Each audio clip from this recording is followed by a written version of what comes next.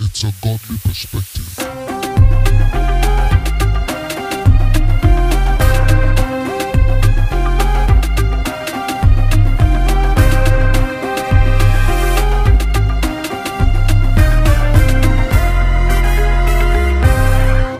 Hi, and welcome to the Godly Perspective, where we equip saints to walk in godly relationships. My name is Rhodalind Soa, and I am one of the 3 Godly Perspective ladies. Shout out to all of you. I hope your days are going exceptionally well where you are. Today, we are going into the tangible steps or the things you need to look out for and you need to have in order to be a soul friend, in order to grow and develop your soul friendships, what we call best friends and close friends. And we'll be studying David and Jonathan. So here we go. So let's look at the essentials. So these are the fundamentals, the basic elements and the foundations of every true and lasting friendship. The first thing you want to do and you want to have, you want to love your friends as you would love yourself. In 1 Samuel chapter 18 verse 1, the Bible says, when David had finished speaking to Saul, the soul of Jonathan was knit to the soul of David, and he loved him as his own life. This was the same kind of love that Jesus spoke about when he told them, the greatest commandment is this, that you shall love the Lord your God with all your heart, with all your soul, and with all your mind. And the second is like it, you shall love your neighbor as yourself. On these 2 commandments hang all the law and the prophets. This is also the very same law that for us Christians and really for all humanity, James described as the royal law. That essence of love where you love your neighbor, where you love your friends as you would love yourself. This is very crucial to this kind of friendship. The second thing you want to have is you want to have a mutual agreement. The Bible says in 1 Samuel chapter 18 verse 3, then Jonathan made a covenant with David. Why? Because he loved him as his own life. It's important that you share the same values and beliefs as your friends. It's important that you come to a mutual agreement, that you come to a mutual covenant, because this covenant is going to influence every aspect of your relationship. It's going to influence the way you relate to each other. It's going to influence the way you encourage each other. It's going to influence the parameters and the boundaries and the borders and the issue and the flow of your relationship. And so these are the essentials. Love with all your heart, with all your soul, with all your mind, and a mutual agreement, a covenant. The next stage of this budding relationship, this growing relationship, is what I'm calling the exchange. With everything in life, there's an exchange. We need to give in order to receive. And this exchange on our part, especially today, it doesn't make sense.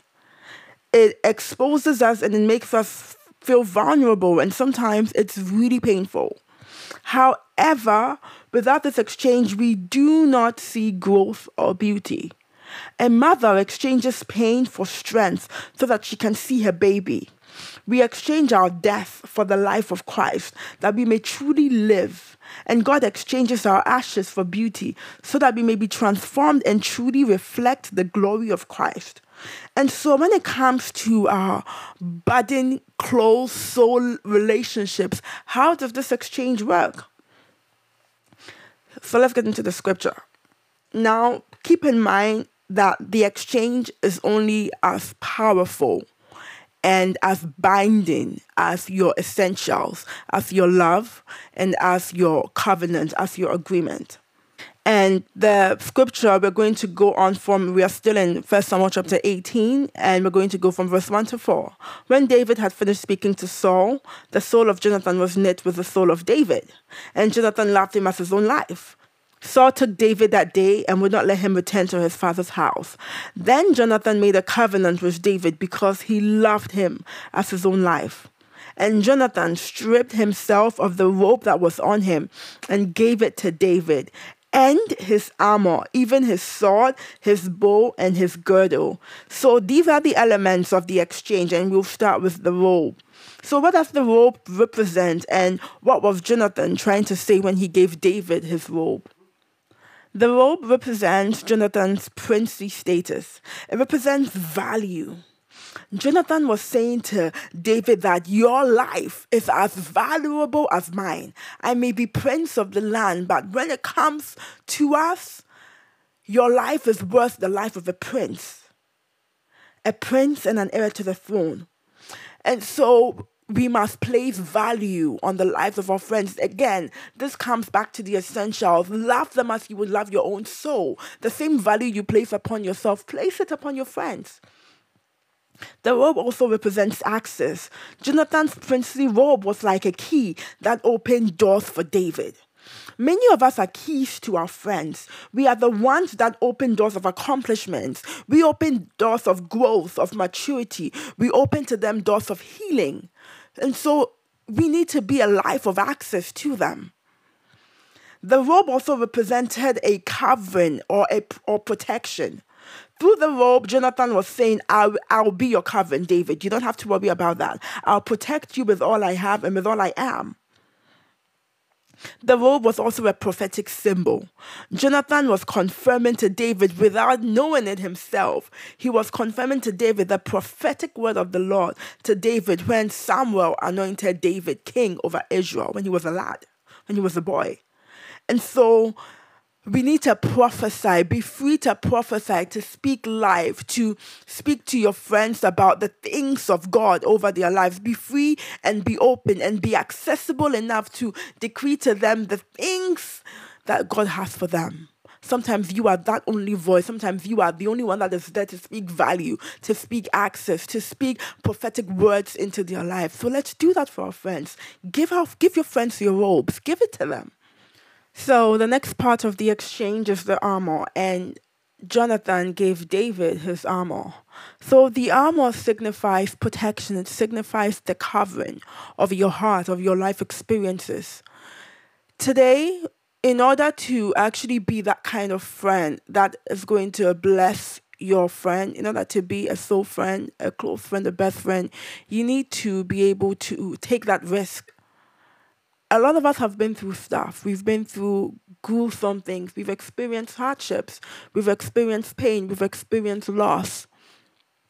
But it's not without a purpose. What you've experienced is so that you can be a shield for that friend that you hold dear, that stands as close to you as a brother or sister.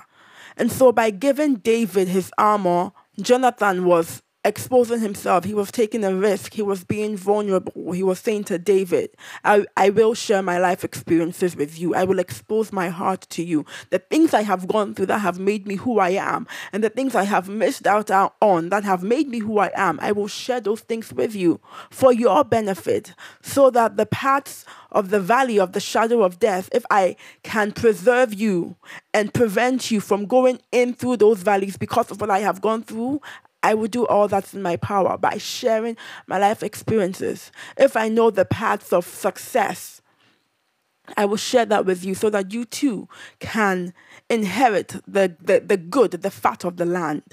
And so we need to take that risk. We need to be vulnerable. We need to give our friends our armor and say, hey, I'll protect you with my life experiences. I'll share my heart with you so that you can be protected, so that you can also benefit. The next elements of the exchange are the weapons, the sword and the bow.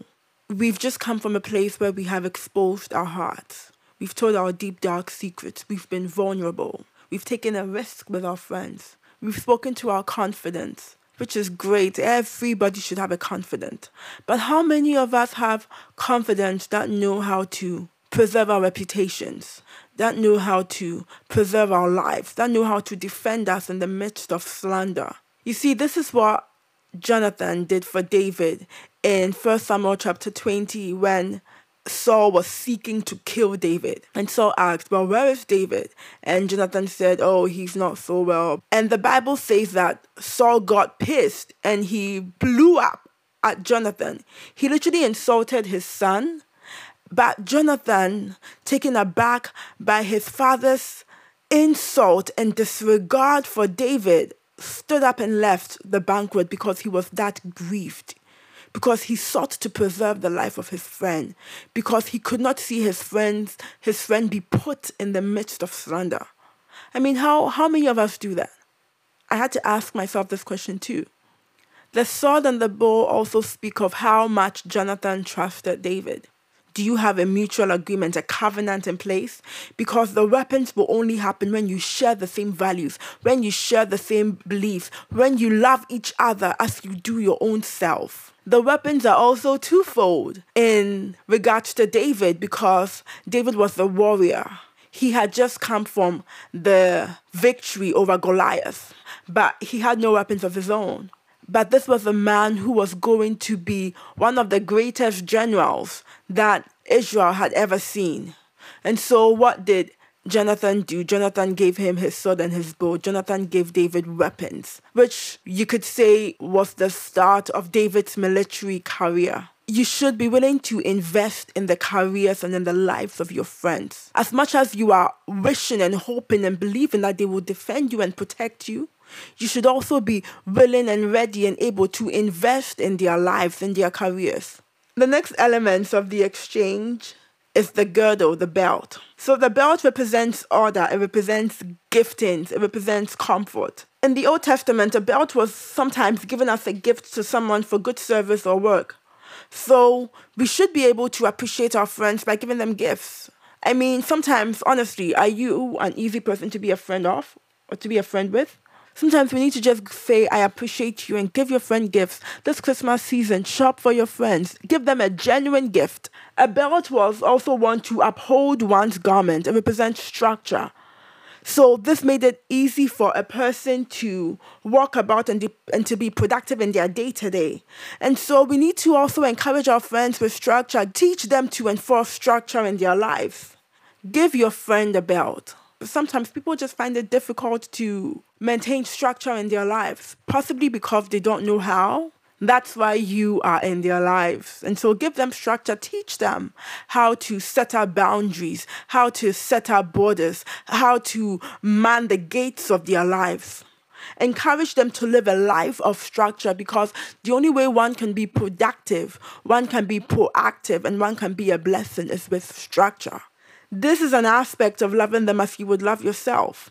The belt also represents comfort. In the Old Testament, people were usually ungirded or without a belt in their own homes because they felt more comfortable, they felt more free, they felt more at ease. It was a place where they could be themselves. And so we must make our friendships a safe and comfortable space for us and for our friends to come to, where you need a shoulder to just lean on. The last element of the exchange is the receiving. Jonathan gave all these things to David, but guess what? David received them. Sometimes pride comes in our way and we don't want to receive the access that our friends try to give us. We refuse to listen and learn from their experiences. We need to humble ourselves enough to be able to receive from our friends. It's not a show of who has more experience, who is wiser, who is better. It's a show of support. Iron sharpens iron.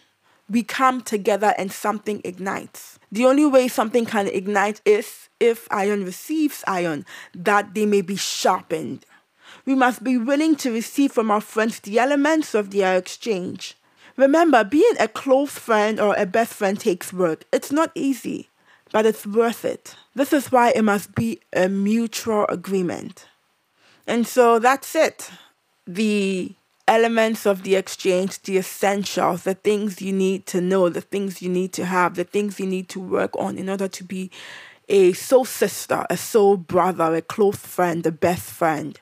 So if you've not listened to any of our previous episodes, please go right ahead and listen to that. You are going to be blessed.